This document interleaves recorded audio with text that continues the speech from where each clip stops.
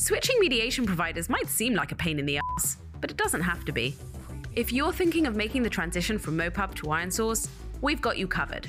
First, we've created a dedicated tool that removes the manual work when migrating to IronSource mediation. Second, we'll be holding workshops with IronSource experts where you can have all your migration needs taken care of. And if you want to do it yourself, we also have technical documentation for migrating to IronSource mediation in our Knowledge Center. To learn more about these initiatives and begin monetizing with IronSource today, head to www.is.com/migrate. That's www.is.com/migrate. Do you have the tools to turn your insights into action? Let's be honest, not all marketing activities are created equal. AppsFlyer's Analytics Suite simplifies its complex data and gives you a unified view of campaign performance so you can make better, faster marketing choices at every stage of the customer journey. The goal is to create exceptional experiences that keep customers engaged. To succeed, you need to meet your customers where they are. AppsFlyer's Customer Experience and Engagement Suite, powered by a reliable deep linking engine, lets you create personalized journeys that increase conversion and return on every experience. In addition, AppsFlyer is going to keep your budget safe from mobile ad fraud. Bots and click farms aren't going to generate revenue for you. That's why you need a comprehensive fraud protection solution to make sure you're investing in the right channels and only measuring and paying for real actions. Are you ready to start making good choices? Great. Go to appsflyer.com and get yourself an attribution partner you deserve.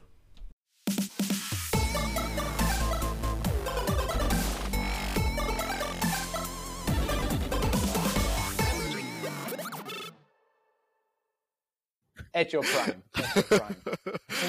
All right. Welcome everybody to the Deconstructor of Fun podcast. My guest today is Shahaf Bar Geffen from multiple different places, from Coty, from Frequenz, from Uncaged. So Shahaf, for people who don't know you, and there's only few of them, can you tell a little bit more about yourself? Sure. Great. What a great introduction. Yeah, man, I'm Uncaged. We are a Web3 gaming studio with the first release, Monkey League, coming to your closest metaverse this year.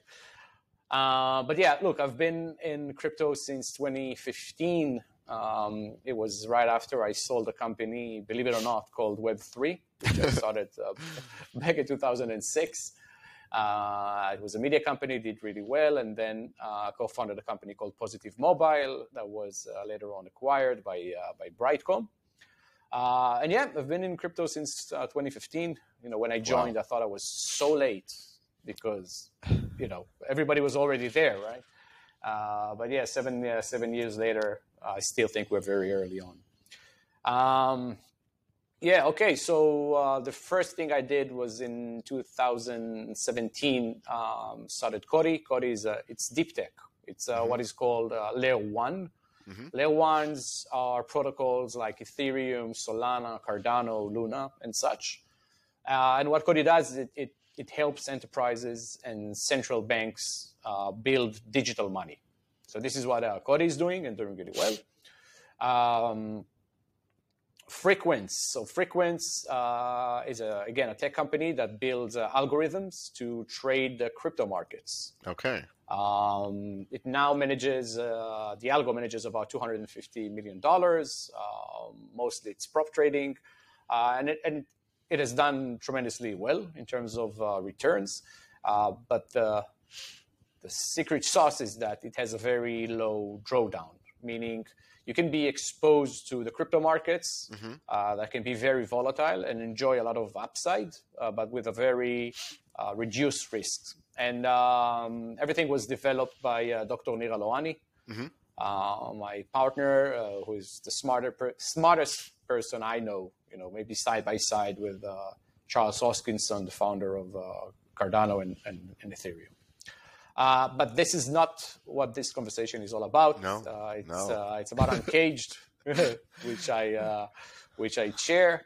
And yeah, as I've mentioned, it's a Web3 gaming studio, and it twines great expertise both in Web3 and crypto, with deep expertise of gaming. As the co-founder of Uncaged is Raz Friedman, who is known as employee number one in Playtika and their mythical CPO.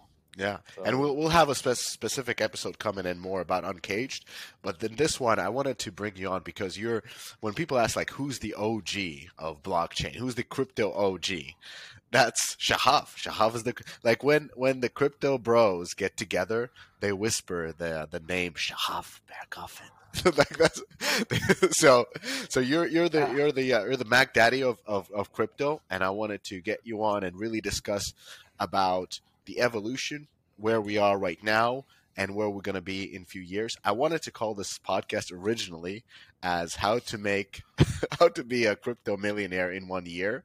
But we recorded that on the side, and that will be published once I am a crypto millionaire in 1 year.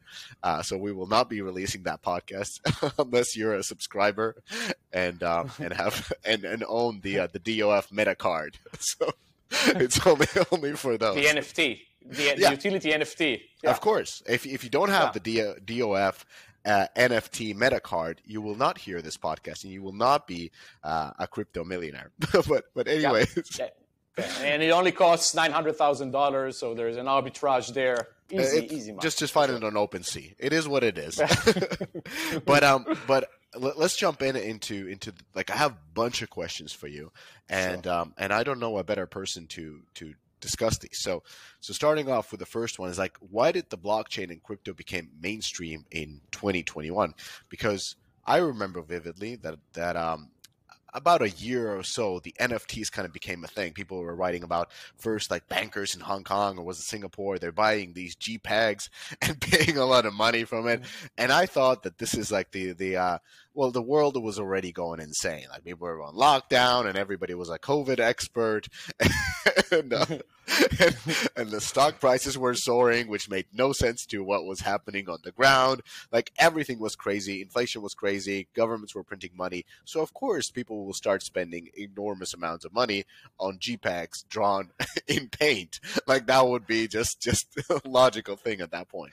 But kind of like, can you really talk about like why the 2021 was the sort of a unveiling moment for the mainstream audience? Yes. Look, well, first of all, it's not mainstream yet, right? Even, I mean, there are hundreds of millions of people out there with crypto, out of the billions out there. So it's hardly mainstream. I think there are also like 2 billion people that don't even have internet yet, right? So we're very early on in that sense. But I think what happens, with lockdowns and everything is that, Web3, right, as an idea, kind of reaches a boiling point right now, and because the tech and the cultural context collide for the first time, and it's said, I think Chris Dixon said it, what geeks are doing in the weekends, people will be doing throughout the week in 5 years from now. And, NFTs are not new, right? They've been around for I think as a standard, maybe 2-3 years or so, or maybe off by a bit. And it's not just JPEGs, right? It's digital scarcity. And what does it mean? It means property on the internet. We didn't used to have that. With Bitcoin, we may have money on the internet or gold in the internet, but we didn't have property. And NFTs can actually do that, and they can be anything from utility NFTs, like the Meta card in DOF that gives you access. They can be game assets, right? Like what we do in Uncaged.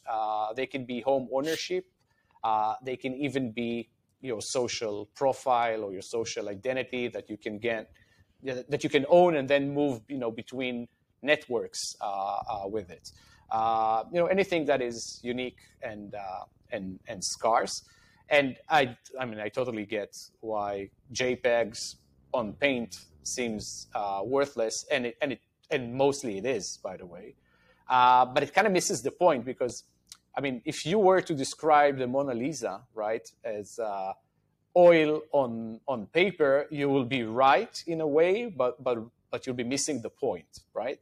And I think that's what it is. It's scarcity. And just looking into the future, just look what kids are doing right now. For them, buying a skin in Fortnite is much more important than wearing a branded shirt. And in reality, it's the same thing. It's the flex, right? We have a flex in in the Meatverse where we hang out. You can wear a designer shirt. It has very little utility compared to any other shirt, but you can spend that money, prove that you can spend that energy on something that has the same utility as something that costs a lot less because it's a flex. And in a world going digital, and just circling back to where you started with the lockdowns and everything, the world has gone much more digital and online. Having the ability to flex in digital space or in the so-called metaverse becomes important. This is how people can get access to things or brag or be included in something. So this is what the phenomena actually represents. And like with every hype cycle, a lot of things are complete nonsense. Most of them you can tell right away, but some of it is not. And the idea itself and the technology are far from useless. And we're hearing more and more about it because it's getting more and more interesting and more mainstream. By mainstream, I mean it's been out in Jimmy Fallon. It's like all these talk shows, and it's essentially discussed everywhere. So that's how I mean mainstream is like, your mom and pop are hearing about NFTs and fucking Bored Apes and stuff like that. Yeah. So And I saw someone on Twitter said, I've been blocking Web3 content even before it was popular to block Web3 content. Yeah, exactly. So talking about a little bit about the history, and you mentioned scarcity, and that's an important point with NFTs, because during the time as the NFTs became in 2021, as they became more prominent, during the same time we saw prices of Rolexes blow up. We saw the prices for different kind of like physical baseball cards blow up. So everything that was scarce was getting, was blowing up essentially in terms of price, because there was inflation. People were just looking to put their money somewhere, and rare wines, whatever it is. And through that, like, you can find rare images of something, so NFTs, and that kind of rode the same way of scarcity. So I understand that from an economical perspective. But going back into history, were there previously points where blockchain was becoming mainstream? I was kind of like, I've been looking at the prices of cryptocurrency, especially Bitcoin, having owned some since 2014. I remember 2017 was really high. Then it kind of went down, and by really high, it was like 18K. And then in 2021, when NFTs broke out, that's when also the blockchain prices were just bananas. Like, there were 60K in March, there was also 60K in November. So kind of like during those same peaks, we also saw the peaks for NFTs. So my question is kind of like, were there moments like for example, in 2017 where like, is there a correlation between all this blockchain, blockchain elements like NFTs and later on blockchain gaming and the price of blockchain currencies? Well, yes, obviously. I mean, because it's the same people that saw their portfolio rise a lot, that will later on go and buy Bored Apes, right? It's the same people because they've been in this space so early on, like you, by the way, 2014. So they can afford it, right, and flex with it in an environment that is kind of like them, right? Like, I know someone wanted, like, a very rich folk who wanted to be started building in the NFT space as an investor, right?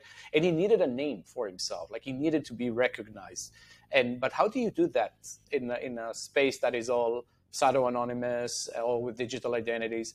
So he just went on to buy a very expensive Bored Ape, connected it to its profile, and now he's in the game, right? Now everybody recognizes him. And again, it's the same thing as showing up to a trendy place, wearing the right clothes, with the right watch. It's all the same. It shouldn't surprise you at all. But this is just the tip of the iceberg, right? What we're seeing right now, and in fact, like with games, right? It started back in 2018 with Axie Infinity paving the way for everything afterwards. They've revolutionized the model that has come to known as play to earn, which is actually something that personally I don't like, and this is not what we're doing in Uncaged, because you don't like exploitation.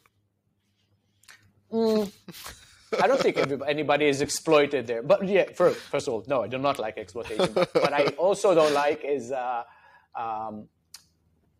games should not be just about rewards, right? Maybe professional players can play for rewards, but a game is a game, right? It should be fun. Entertainment. And it's entertainment, right? And it's okay to pay for entertainment, but getting paid for entertainment means that, you may be sacrificing something, like something doesn't add up. Yeah. It's very much growth dependent. It's gamified finance. That's what it is. Like you're playing a game with real people kind of working for you, and you're reaping you're like a renter class in digital space in a game. So that's what I mean. Exploitation. It's like it's a game of like a renter class playing with a working class.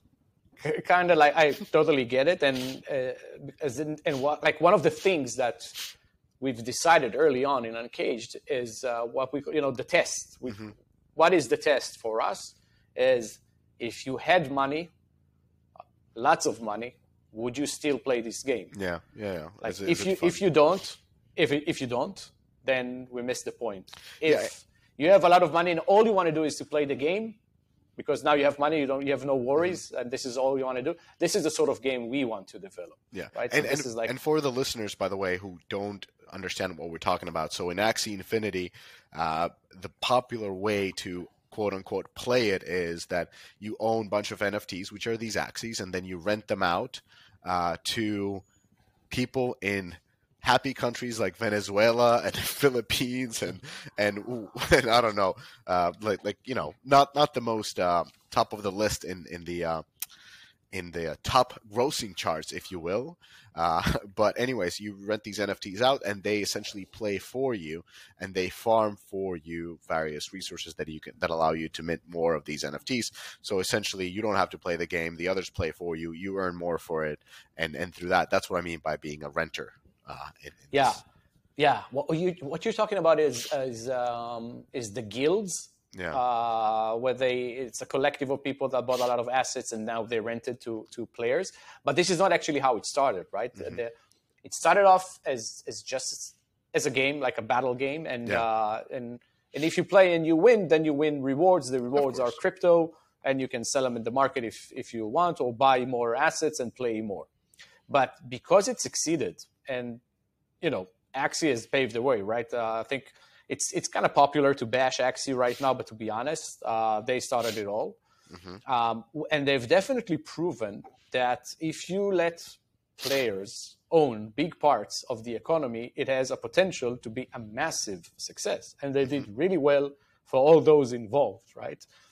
Because it changes how marketing is done. It's essentially self-marketing because everybody owns a token. Everybody wants to for this to succeed. You can have different game constructs or layout of the game, and you can be very creative in how you build things. So it's a total paradigm shift. And to begin with, it started off very nicely. It grew. The success was also the reason that the price to start playing became very expensive, because you need to own all these NFTs and they're expensive. And then the guilds came along to solve this problem. In Uncaged, we're just, as a second wave of gaming, we just, we have this second mover advantage to see this and reverse engineer everything and say, okay, maybe there's a better way to build all of that in a more sustainable way. And this is what we're doing, entwining ideas from free to play. And Raz, the co-founder, has kind of revolutionized this space 12 years ago. So he can tell you all about it, and mix it with player-owned economies to create something that is far more sustainable, that has high production value, that the games are fun to play, and they can be massively adopted if we get it right. So Axie Infinity kind of kicked off this whole blockchain gaming thing, and it was really in 2021. That's why I remember these misleading articles about how much money the Axie is making, and they had the monster round with. By the way, I don't mean to dog on Axie Infinity. It's an example of a massive rise, and there were some issues as a first mover, and they are dealing with those issues, and they are launching more games, and they are definitely learning, and others are learning from them. So I'm just using it as an example for one of the most successful games in this, and a first mover, just like Farmville 1, if you will. So I wanted to ask, like, why are investors so bullish about blockchain gaming? And I have a theory, and this theory is that investors were able to raise crypto funds, additional fund of X amount, and they are incentivized. I mean, all investors are always incentivized to raise a fund because they get a carry for raising a fund. A percentage of the money that they raise, they will get to themselves to spend on whatever investors spend it on expensive vests and Apple Watches. And Bored Apes. And Bored Apes. Exactly. Yeah. Oh, that's actually even more. So anyways, there's a clear incentive to raise a fund, and there's an ability to raise a fund because crypto is being hot, blockchain is being hot. Everybody wants you to invest into it. Now they give you money for your new fund. You get this fund, and at the same time, everybody is getting these funds. And the funds are big because we're living the hype of the hypes in 2021. There's a lot of liquidity. There's a lot of money being printed. So everybody's trying to invest everywhere. I've even heard the situations during 2021 where companies were unable to raise like billions of dollars in extra funding because the banks didn't want to take $1 billion because the banks didn't know where to put that money. And they're like, you can do whatever, but we're not taking that 1 billion. Like don't put it on our accounts. That's how crazy 2021 was. Anyways, so there was a lot of liquidity, a lot of money going in. Crypto is the new hotness. Money goes into crypto. The funds get raised. Now investors have to deploy this capital, and they're competing against other funds. And there's tons of funds, and everybody has their crypto fund. So as they're competing, and they're competing against new companies because there are not many existing blockchain companies, so they have to pump up bigger and bigger rounds. And you saw even companies raising subsequent raises from like seed to A to B to C while the product was still in alpha. Nothing really happened, but companies just wanted to pour in money. Now, because of that, the rounds increased, the valuation increased, and essentially the funding rounds got out of hand. And I have plenty of people I know who were able to raise like $10 million seeds with just a presentation of a blockchain game, maybe a couple of images that they did, maybe even not. But the problem that I'm seeing is it pushes the valuations really, really high, and I don't even know what the exit strategy for investors are in blockchain gaming because the valuations are so high. And anyways, why do you think investors are so hot on the blockchain game? Well, look, it can be a mix of everything that you said, right? Mm-hmm. And probably is the story for some of the fund or some of the investments, but it doesn't tell you the entire story, right? It's hype cycles are hype cycles, but they do come for a reason, right? The collective smells that something is going on. They feel it. And some of the folks in the funds are really forward-looking thinkers. They work with a thesis. It's not that they just spread around money. They can spread it on anything, and blockchain happens to be there. It's not in the entire story.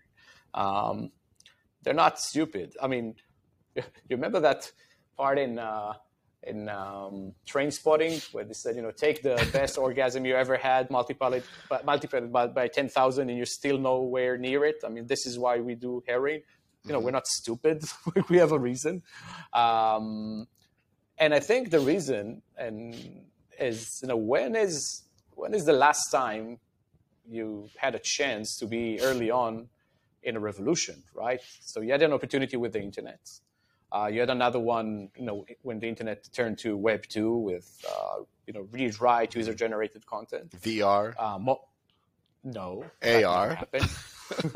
That may happen. That may happen. And mobile, right? Yeah. Mobile. Yeah. You could be early on in mobile, like we did with Positive Mobile.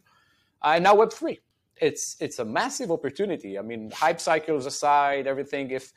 If anyone listening thinks that this Web 3 thing, I don't see this turning into something, he's denying reality right now. So you can talk about valuations and everything, but the basis is strong with this. And yes, I personally, I've been waiting for this opportunity for years, and early investors embrace risk. This is what they do, and if they feel that in their thesis this is where things are going, they should definitely take a position. Right, that's their duty, and we are on the cusp of a massive paradigm shift, and it can definitely do to Web 2 what Web 2 did to Web 1. Think Wikipedia. Think about all these sort of things. And I think this is what is happening. It's not unique to blockchain games. It's not even unique to games, right? I saw in 2021 a lot of folks just leaving Web2 gaming companies with a deck, with a team raising a $10 million seed. Yes. I know a few of them. It's not unique to blockchain. But yeah, so I think this is why it's happening. Just try to make sure that the noise that is happening from the hype cycle does not distract you from the fundamental change that is indeed happening with Web3. And Web3 games are just a part of it, kind of like, video content was to Web2. It's not the only thing, but it's a big thing. And I think this is what excites investors. And yes, competition is fierce, valuations are high, but it's far more expensive to miss out on what may be, some of the winners out there. Sorry for interrupting this podcast, but I got an important message. It's about increasing your game's revenues. I bet your mobile games is ready to find new, untapped audience and a juicy 40% revenue boost. Well, you can achieve global reach and acquire new players with local payment methods and exclusive content, and with huge savings on platform fees. After recent events allowing developers to sell virtual items and currencies directly to players with a substantial savings on transaction fees, Xsolla launched WebShop for mobile games. This timely solution helps you unlock global potential and grow your mobile games beyond the App Store and unite your player community across all devices. Plus, it can also improve discoverability and boost player retention. If you're ready to increase revenue, save on fees, and regain control over distribution, Xsolla WebShop for mobile games can help you succeed. Visit xsolla.pro/DOF or go to the link in this podcast description. Now, back to the episode. What's the fundamental change? I think it's important to. I think you said an important thing. It doesn't matter what you do, this is going to happen, and we kind of see it because there's such a strong force behind this. I mean, even Facebook changing its name to Meta, and everybody is embracing that it almost has to happen. There's no ifs and buts. But what are the sort of a fundamental elements that people need to be focusing on, rather than looking at all the craziness, looking at all the hype and just saying well, this is crazy, this will never be anything because this is so ludicrous? That's true, but what are the sort of fundamental elements that we should be watching at? Well, it's probably important because I guess, some will be listening and thinking, whispering to their wives later on tonight, everybody's talking about Web3. I don't know what it means. Yeah, exactly. I use this word a lot, but I don't know what it means. So the straightforward definition, Web 1 was read. It kind of morphed what the paper was doing, and now you have this content and you can read it. By the way, massive. It was massive, right? And it was governed by the protocol, the internet protocol, TCP/IP. Yeah. Easy. Then someday we had Web 2. And Web 2 was read, write. People can write content in the website. It wasn't only the case. I guess some of the boomers will be listening and say, yes, I remember when, you couldn't write in the internet. But yes, it used to be that way. And now you can read, write, and things like user-generated content, YouTube, or Wikipedia that I've mentioned came along, right? So Web 1 is Britannica. You can read the encyclopedia as written by the top paid editors. And then nobody believes that a bunch of collective of people can write Wikipedia. Why would it ever make sense? And then it comes along because this is Web 2. What is happening with Web 3, I think, is even bigger because it's read, write, own. The fact that you can introduce tokens doesn't matter if it's fungible or non-fungible, if it's NFTs or basic crypto, means that you can share the ownership around what is being created and incentivize everybody in a way that empowers a collective of people to do something instead of a centralized entity, whether it's a company, a government, doesn't really matter, that is incentivized by its profits to do something. When you do that, a lot of actually amazing things can happen. And again, you don't need to be a dystopian or maximalist believing in a decentralized anarchist world to realize that a lot of amazing things can happen.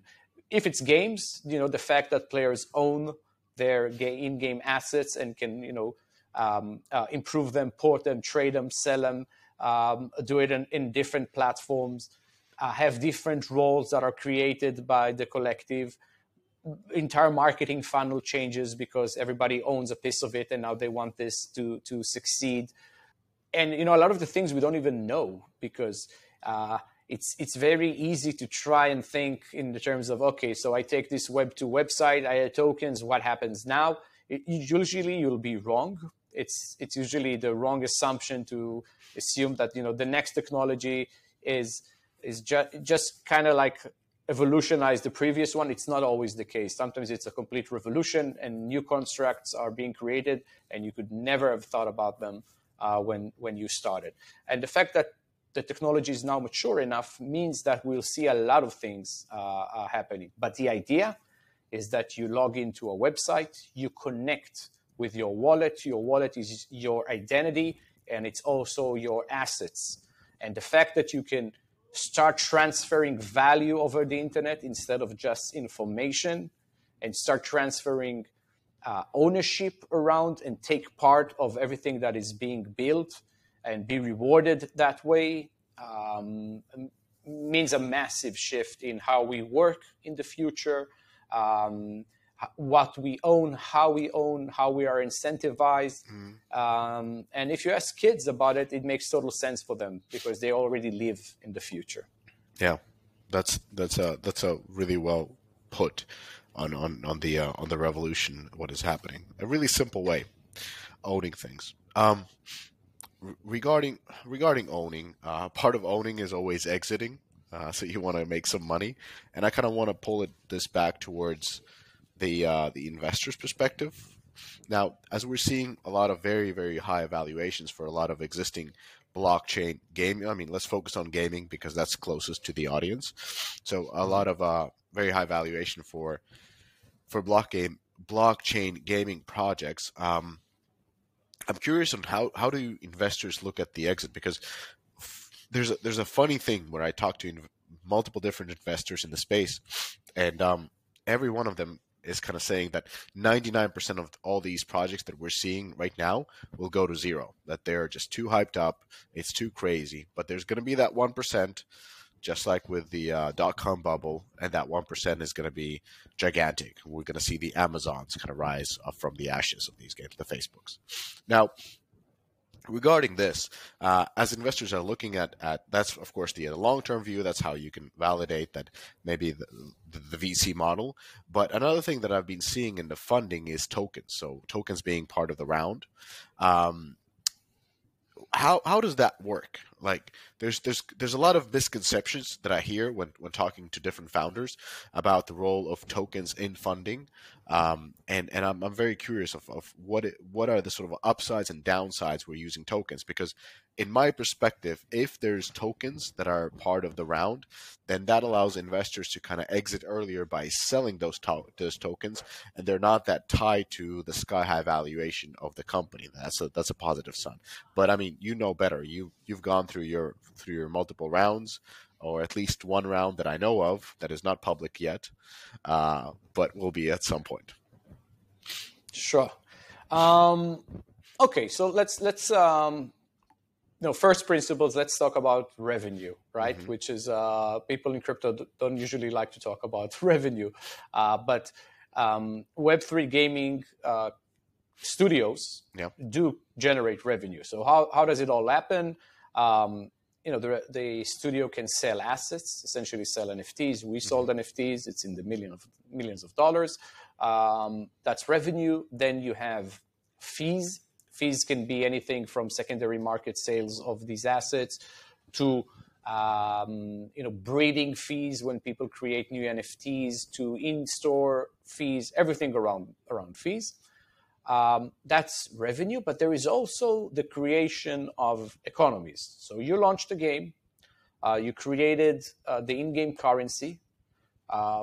Eventually, the players will own, maybe 50% of it, and maybe early backers will own, 20% of it, and the developer can own, another 20%, for instance. Over time, these bunch of tokens that are definitely on your balance sheet can worth a lot of money, right? For the first game in Uncaged, this is serious money, and this is unique, right? Because with the current state of things, when you in a Web2 gaming company, there is just a revenue and it's a sum-zero game, right? Whatever the players pay, the studio collects. In this, you hope that the players will own tokens that are worth a lot of money, because then it means that your part of the economy is also worth a lot of money. So in that sense, you're aligned with your community a lot more, and they are aligned with you, and everybody's kind of pushing the same direction. It's not a zero-sum game. And again, it's great to pay for entertainment. I have no issues with that. I pay for entertainment all the time. But this is different, right? This is you and players trying to create something that is worth more and more every day. Now, chicken and eggs. The tokens can be the eggs. And the eggs are very liquid, right? They launch on an exchange, for instance. They can be sold every day once the vesting schedule is done. That is high liquidity. It's very volatile, but it's also very liquid. And you don't get that when you invest in other forms of companies. You have your equity. You're with the founders for as long as it takes. Maybe there is an exit. Maybe there is an IPO. Maybe there's a secondary sale. Maybe a private equity will buy you. But as we know, like in most cases, it doesn't happen, right? With tokens are out. They're liquid. Maybe the volume is not amazing, but they are out there and liquid. So that's a very good hedge for the VCs that invest in this space. The equity is actually the chicken in this example, because if you own part of the studio, in fact, you are part of the value creation system, right? So when the studio creates the next game, and for instance, in Uncaged, so we're creating this esports franchise called Monkey League, but we're also partnering with a AAA studio to create another game. And that game will have its own economy, right? So there you go, new types of eggs out there. So how does it all align? As a founder of things, I want to be aligned completely with my backers. I want us to have the same incentives. Otherwise, a conflict of interest will rise, and it's like a cancer in a company. I want to be very aligned. So like when we did a round, we did it, the one we're doing is equity and tokens. Same thing. Whatever I, as a founder, have, you'll have the same thing. And yeah, maybe the equity can be on the high side in terms of valuation, but you are getting tokens as well. And that gives you a very good hedge, which you normally don't get in a company.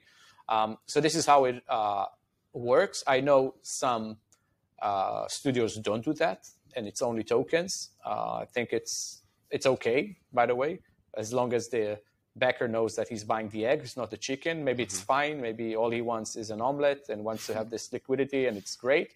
But if you want to be very aligned, and if you're thinking about this long term, probably equity in tokens is the best way to go.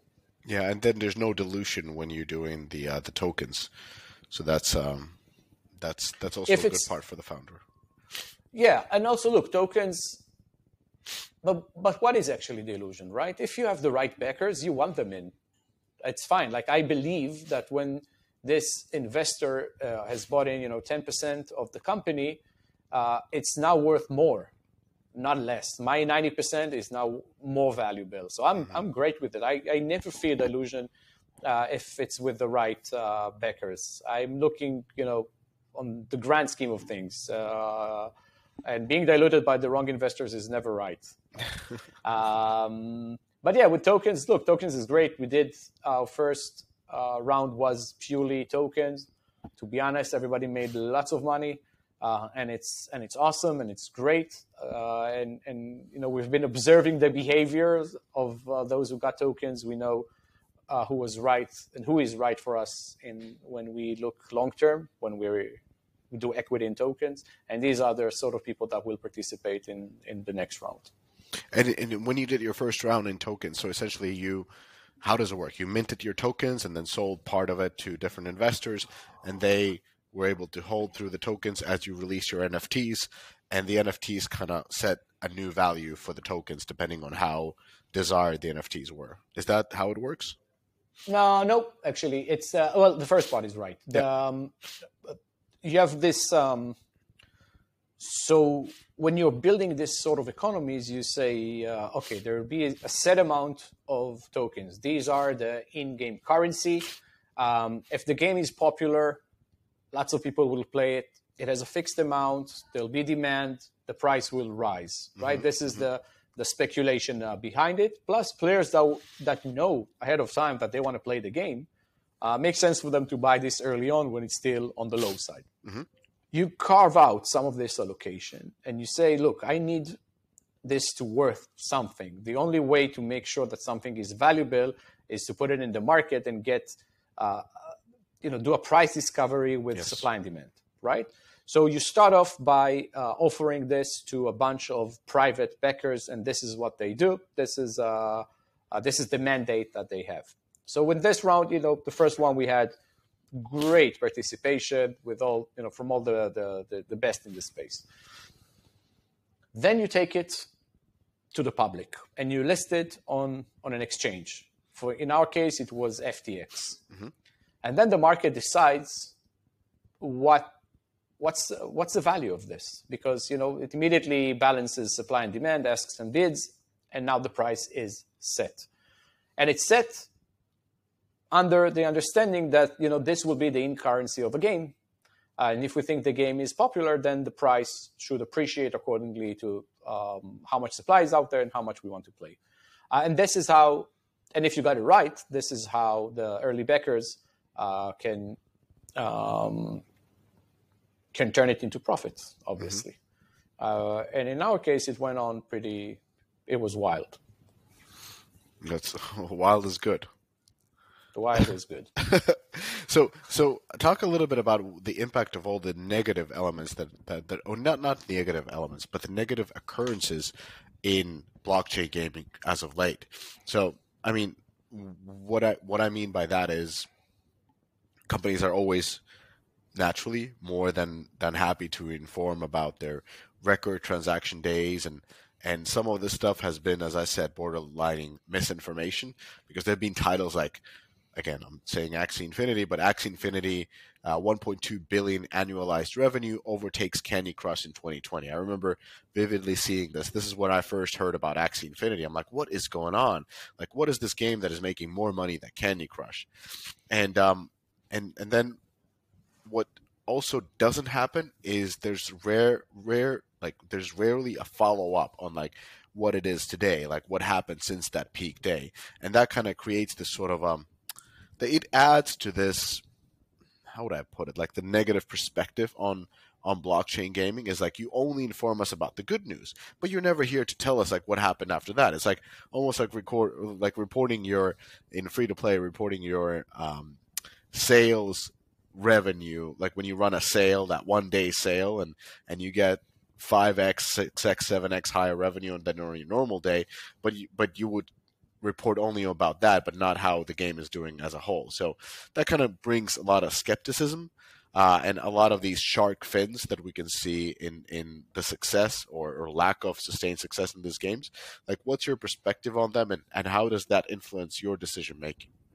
Well, first, it boils down to sustainability, right? And again, this is not unique to Web3. Everything that is growth dependent will need to find profitability at some point. And by the way, Axie made lots of money. I mean, the tokens at their peak traded at, I think the fully diluted value was 27 billion. With turnovers like trading volumes of like $1 billion a day. It means that if you had AXS, for instance, you definitely made lots of money. Full stop. Right? It's not funny internet money. It's very real. And yes, these companies are not regulated. They're not at a stock exchange. They do not need to report in the same way that a traded company like maybe Playtika needs to report, and it means that they see things as that they're going on a date, right? They put on their best shirt and makeup, and they don't need to tell you about the shitty parts as well. But they did make nicely. But again, as second movers, we need to think about sustainability, right? So. We're thinking about this, let's say, like we created this digital nation, right? And we need to make sure that it can run for years. It can't be like this, we created this country and now 2 years later it's completely fucked. Like, how do we make this sustainable? And, again, first principles, right? If you want, not everybody can win. Some will need to lose over time. Some will need to sponsor the others. So we've taken a few things into considerations. We've taken, ideas from free-to-play, mixed them with player-owned economies to create different game loops that are far more sustainable. We are thinking about monetary policy, like when is the time to inflate, when is the time to deflate. Thinking about NFTs, they can't be like uncontrolled growth of NFTs because then it dilutes everybody else. How do we control this? So we've added a few more levers. How do NFTs evolve over time? What's the 10-year vision to this? How do we see it that way? And I guess a lot of it is that, and there is also. Just circling back to valuations and how this whole thing is being perceived. And as I've mentioned, I think valuation doesn't matter that much. As an investor, again, and I'm investing as well in this space for years. It's not about valuations. It's about picking winners. Yes, the Amazons and the Googles of the .com, but it was the same thing in 2017, right? With the ICO bubble. A lot of it was complete nonsense. And we knew being there, that's complete nonsense.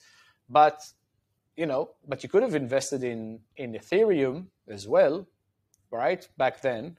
So the fundamentals still matter. And some deals cannot be cheap enough to support the fact that the quality is so low. And high quality can be very expensive. Can it be too expensive? Maybe, but look, the competition is so fierce that if an investor will not pay this valuation, someone else will pick it up. Yeah, definitely. The investor, the entrepreneur may compromise on the identity of the investors, but he will find money. So I think the opportunity in Web3 is so grand that over time, if you picked winners, it doesn't matter how much you paid in terms of valuation. What's more important is just making sure that you got a proper allocation more than anything else. And yes, everybody believes that they found the 1%. And yeah. I've even heard things from investors like, well, also sometimes when they invest into Web3, they invest on a team that can pivot out of Web3 if need be. Look, it makes sense. I think if I will never invest in someone says that you can pivot out of Web3 right now. I believe, in burning the ships when you board the island, right? Plus, this is like if you're doubtful of Web3, then you don't get it. You're either underinformed, or even worse, you don't get it. You can pivot within it a lot, right? Mm-hmm. Maybe this economical model doesn't make sense. Maybe eSport doesn't make sense. All of that I get completely. Yeah. But if you're thinking, I'm building my internet startup, but there maybe, just maybe, will pivot back to publishing it on paper because I hear people make money in newspapers. You don't get it, right? So I will definitely not invest in something like that. Yeah. Okay. You mentioned another thing that was very interesting because you're investing a lot in this space. You said that if the fundamentals are there and you have to pick winners, and it doesn't really matter what the price is as long as you get proper allocation, as long as you find those winners. How do you find winners in this insane blockchain space? Like, what do you look at? Because traditionally when investing in blockchain, like let's talk only about gaming, traditionally investing into gaming, like you can have multiple different things, but in the end, investors is like, well, let's just look at the founding team. That's the only correlation we've been able to find with success, and even that is often not true. So it's like, if the team makes sense, then I guess something will happen out of it. Yeah, the classical, the jockey, not the horse, right? But Yeah. it's not the whole story. But I'll tell you what, like how we build things and how we invest in things. The three core things, right, are timing. And timing has been scientifically been found as the most important parameter of all, right? An amazing team with an amazing product at the wrong timing will not make any impact at all. Where if you're in the right place in the right time, something mediocre may work as well. So timing, team, product, core things, and in this order of importance. So in terms of timing, I think I think I've said it enough. Like the timing for Web3 is now. We're still early on. It's undeniable. So timing, I think, is right. Team, at least when it comes to Web3 games, I think, and again, I'm speaking out of our position, but I think people will agree, the team needs to be very well informed and expert both in Web3 and in gaming. It needs to be native in both. If you take a bunch of crypto bros and let them run a game, you'll end up with something that is completely outsourced, doesn't make sense, and nobody will want to play it. And yeah, this may have been a nice play in 2019, 2020, but with all the games coming out, you can't win with that. So it can't be just crypto bros. And it can't be just the gaming folks thinking, hey, you know what, let's just throw in a few NFTs and we're now in crypto. Well, you're not, right? You don't get half of it. And we've seen this sort of thing, kind of not succeeding. So I think the team needs to be native in both. This is how we've built Uncaged, and I think it's critical. Lastly, of course, is product, right? It's still important. Our fundamentals is I want to see teams, and what we're building is play to play. The game needs to have its own merit. It can't be just crypto. It needs to have high production value to distinguish it from everything else. It needs to be very accessible. Crypto is complicated. There are a few million players that can do that right now. There will be a bit more when this grows. How we build things on Unity and separating crypto aspects from the gaming aspect makes it very accessible to mobile consoles and everything else. And lastly, sustainability. It can't be a game where you just create this money out of thin air, reward everybody, and hope they'll stick around, because they leave as the rewards end, because everything else does not work. So it's not easy, but we think that this is what we've built. I also think that a strong technological fundamental is important. In our case, we've built a robust platform that we can scale on and build games on. Technology is still a big part of it. And I think, lastly, quality is something that you can identify. And I think this is why, a lot of these cases, investors just go on with a team that makes sense, because they can spot quality. Mm-hmm. They don't know about the future, what will be created. Sometimes they don't get the space well enough. So all they can bet on is the team. And again, team is critical. Yeah. But quality is something that you can sense. So these are the things I'll be looking at and am looking at. And timing, team, and product, and then Yep. deeper into how native they are in both. How do you, and then the nativeness in crypto, you just basically have discussions with them, and if they can reply in a smart way, then that means they understand what they're doing. That's essentially it. Yeah, look, I can ask them all the tough questions, Yeah, of right? course. And I don't expect people to know everything, because we don't know everything, right? Yeah. But I do want to see the sort of critical thinking and what they get, what they don't get, the concepts. When are they just quoting stuff? And even quoting stuff is okay, but like have the context, get it. And look, there's so many talented people in this space. I'm so average myself, right?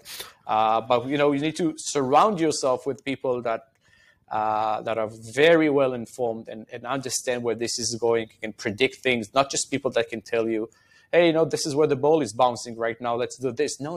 You need to figure out where it's heading. You need to be there ready to get it when it's there. So this is the sort of things that make sense. And why is it so that a lot of companies, they want to talk about the blockchain that they've chosen, the wallets, the smart contracts? Why do they feel that it's so important to communicate that? Or like some of the things that I was thinking, are they communicating these elements because they don't have much to communicate about their game? Like it's weird that you communicate so many technical aspects that are not really that important to the audience. Yeah. It's funny, it kind of reminds me right now, like I had obviously iPhones, right? Mm-hmm. It was an amazing shift, right, from in mobile iPhones. And, with early on, like every new model, like brought in like this cool thing you can do. Yeah. And it seems like the past, few models, I don't know, maybe the last 5 or 6 of them, we're just talking about processors and how many, the lens itself. And like someone smart told me, like, when companies start talking about the tech spec, I immediately get frustrated, because it seems that they don't have anything left in terms of innovation, right? So I totally get what you mean. But look, these cycles always begin with technology and then business. It's technology first. Technology and science are what are the things that actually push our universe forward, right? So this is how it begins. Hopefully, this is not where it ends. But a lot of the game developers out there are crypto bros. Yeah. And as I've mentioned, this is what they get, and this is what they'll talk about, because this is where they feel this is their comfort zone. And the technology is undeniably critical in these games, but it's not that having the proper Unity or team in your game is not important, but it's kind of trivial right now. But in this space, because it's so early on, people discuss it a lot. But when the technology is right and when the technology is good, it's like magic. Yeah. You have no idea how it happens in the back end, but it just works. Exactly. You leave an Uber and you don't need to worry about payment, right? Nobody ever talks about how payment is done in Uber, because it's so good. You don't need to worry about it. You don't need to talk about how processing gateways work. And who cares, right? Yeah. It works. It's amazing. It's so good.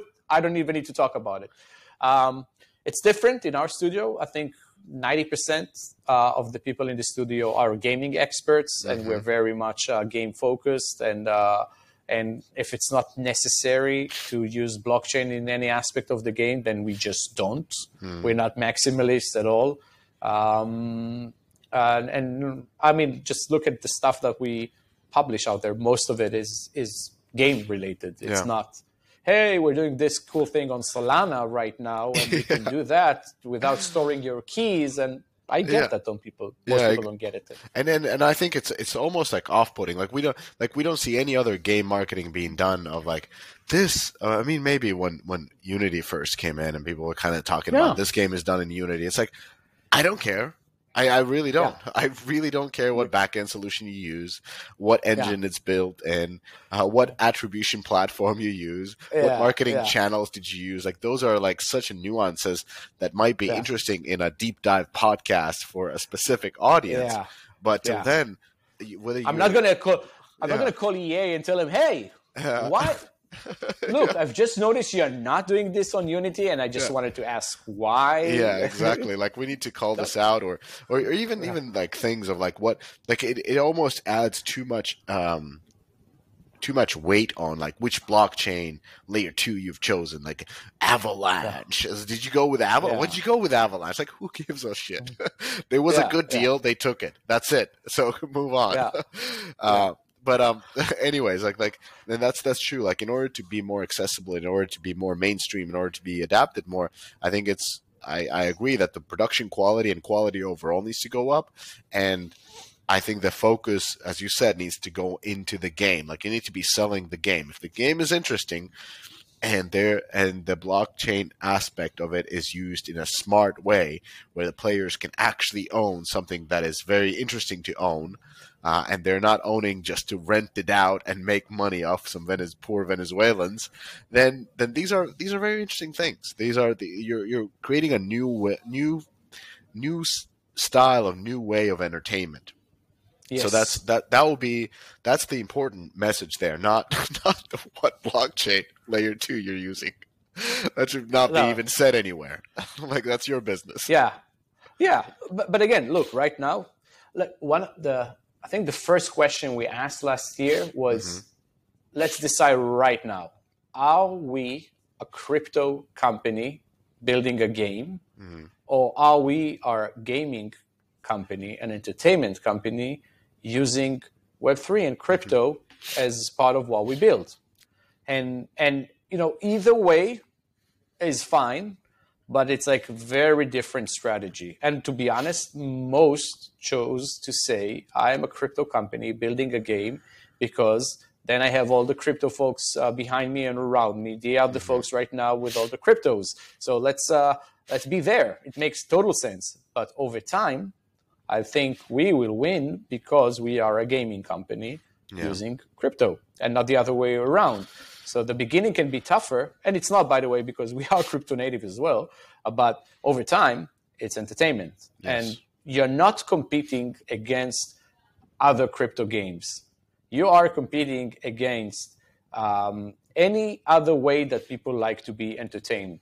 You are competing against Netflix and Apple TV and a soccer game at the backyard with my kid, against a restaurant, against my sleep, against how I spend my free time. Yeah. And if you don't get that this is where you're competing and you're just trying to beat the other bullshit crypto game, you may have some short wins. You can even make money out of it, but this is not what gets us excited. This is not where we are.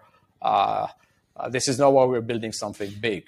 Yeah, and that's a big challenge for a lot of companies, like whether it's Ubisoft or Square Enix or you name it, Jam Cities and other ones where their C-staff, their leadership has been openly talking about their interest towards blockchain gaming, and then at the same time you see the whole company not only not embracing it, but most of the company just being detractors towards the whole blockchain gaming because they don't understand it. They don't see what the leadership sees, and I think that leads to a very dangerous situation where the leadership might be like, "This is the path. I believe in this. I want to change this towards it," but the staff doesn't want to do it.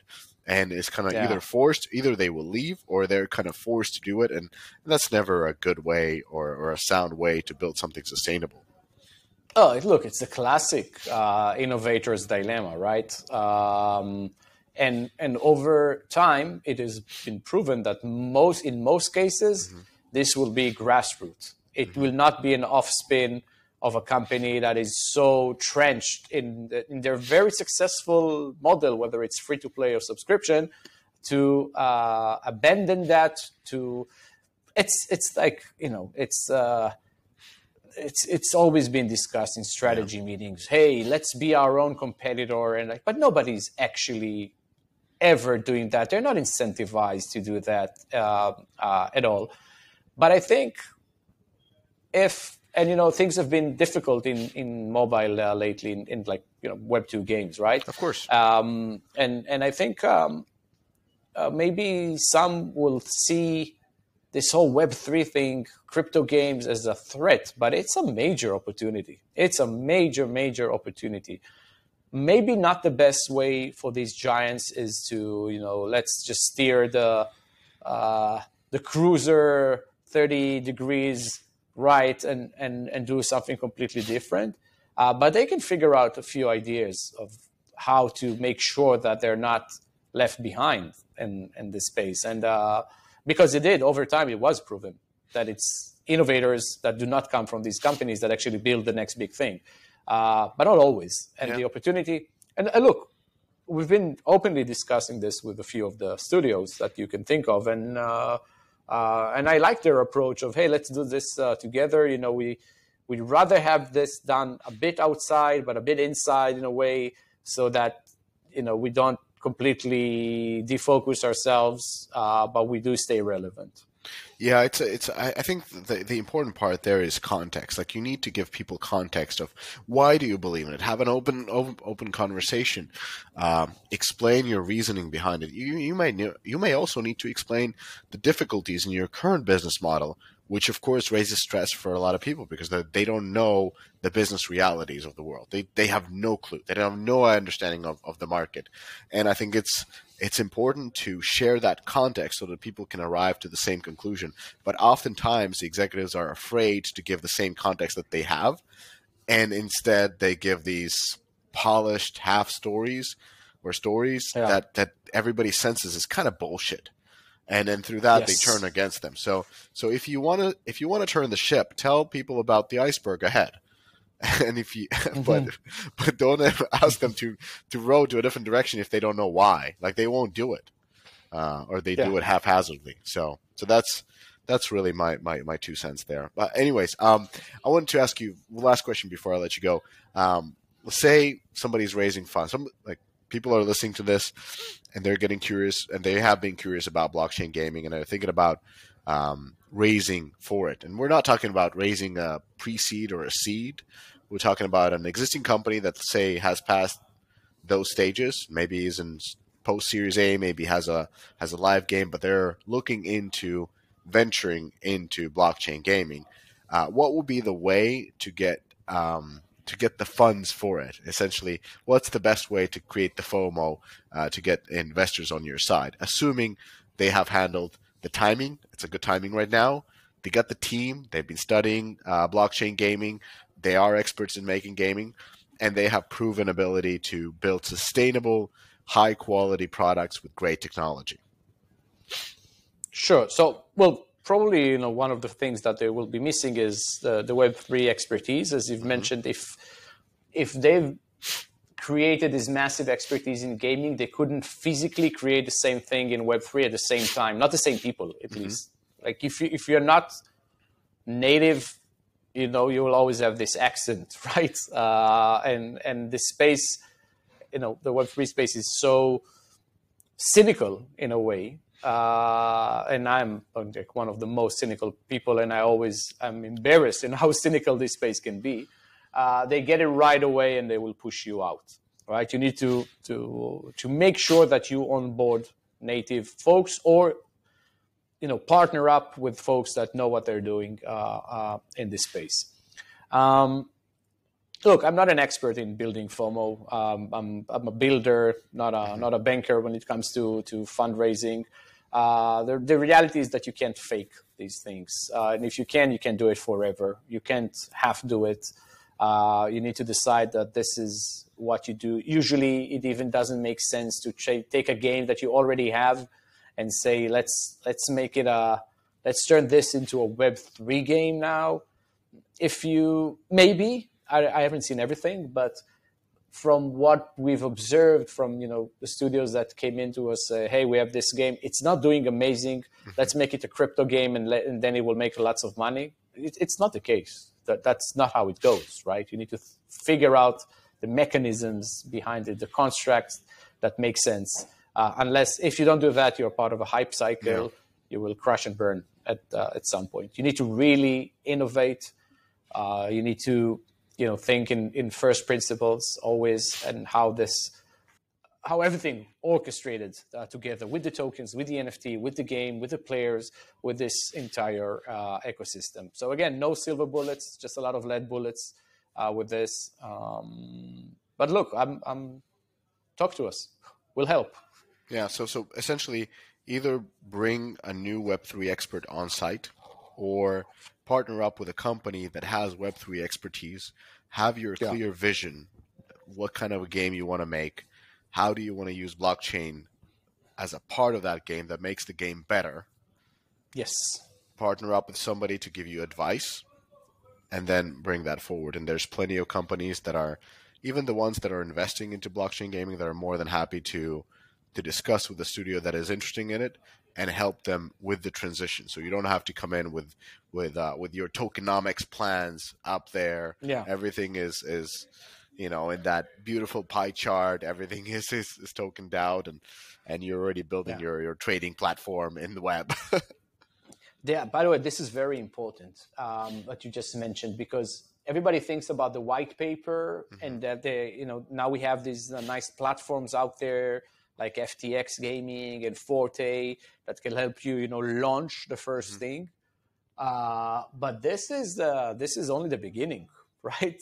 And even if you have everything figured out, and you can mint NFTs and create SPL tokens, and this is really, really, really just the beginnings. These are the tools. Now you need to get to work. So for instance, when we thought about our platform, the idea was not, let's do another Forte or FTX games. The idea was, how do we support this over time? How do we handle live ops in a Web3 environment? Yes. Nobody has figured this thing out. We need to figure it out, and we need to build it ourselves, because nobody will build it, because who has this expertise right now? Nobody. So we need to build a game, launch it on the platform, figure it out. We understand how it goes in other gaming endeavors. Let's figure it out. How does that work on Web3? Tokenomics, great. You have this plan, right? And you launch it, and then a month later, something happens in the economy that you haven't predicted, because nobody is able to predict everything. How do you actually react? Like, what does this mean? This advisor gave you this, recipe pie chart of investors is 20%, community is 50%.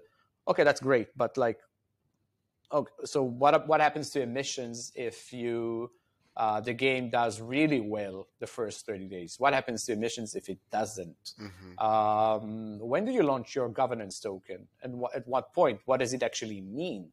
So a lot of these things are ongoing. You can't just take a recipe or do a Me Too, because even if you are able to launch, even raise funds, great. What happens later? Yeah. It's not about the 9 months of pregnancy. It's actually about raising kids. Yes, exactly. What is Forte? I understand. I know what Forte. What do they do? It's a platform that allows you to launch on like a Web3 game. I mean, just the assets of it. Wallet. FTX is a platform as well. FTX Gaming, they've built one. Dapper Labs have something called Flow, which is like a layer one for it. All amazing things. I'm very happy that this is the level of technology that we now have in the space. I think people ran to build picks and shovels too fast without the expertise of what it actually means. And I get it, and they have crazy valuations, and they're awesome. We love them. But we felt that as builders, for us, like in our level of expertise, this is too generic. We need to build our own tools, right? We are settlers in a new land that nobody's ever seen. I can't expect people sending me hammers from the US and this will work in this new world. And generic hammers that would work with everybody, with every kind of company, with every. I always have my sort of I don't know, spidey sense going on when somebody's building a platform, because I respect I respect everybody, but especially I think a smart strategy for any kind of platform like Unreal is really smart. They have their own game, they make their own games, and they build a platform to support games like that. And you know, and it's a very clear choice, and you know that they're not making any kind of bullshit because they actually have an internal teams that are using the same engine. So they have an internal client, not only external clients. So it's a smart approach. This is our play as well with this. The Unreal play. Yes, the Uncaged play. The Uncaged is the new Unreal. All right. Well, on that note,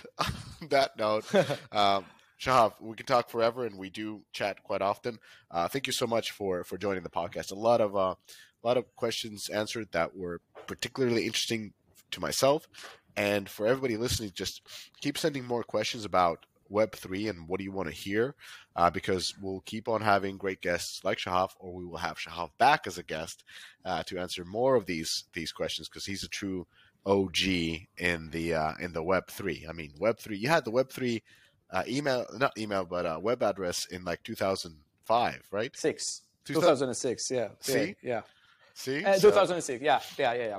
But it's overstated for sure. But I did have that domain in 2006. Receipts, just facts. So anyway, everybody, thank you for listening, and catch us on the next episode. Shahaf, toda raba. Thanks. Thank you. Toda raba. Thank you for listening to the whole episode. If you like this podcast, please do leave a comment and share the episode. If you want to access the Deconstructor of Fun community with hundreds of senior games folk, go to our website and apply to the Slack group. And if you want to get notified of all the new content we have coming out every week, do subscribe to the weekly Deconstructor of Fun newsletter. Finally, do remember, we love you guys and we appreciate you guys. Catch you next time.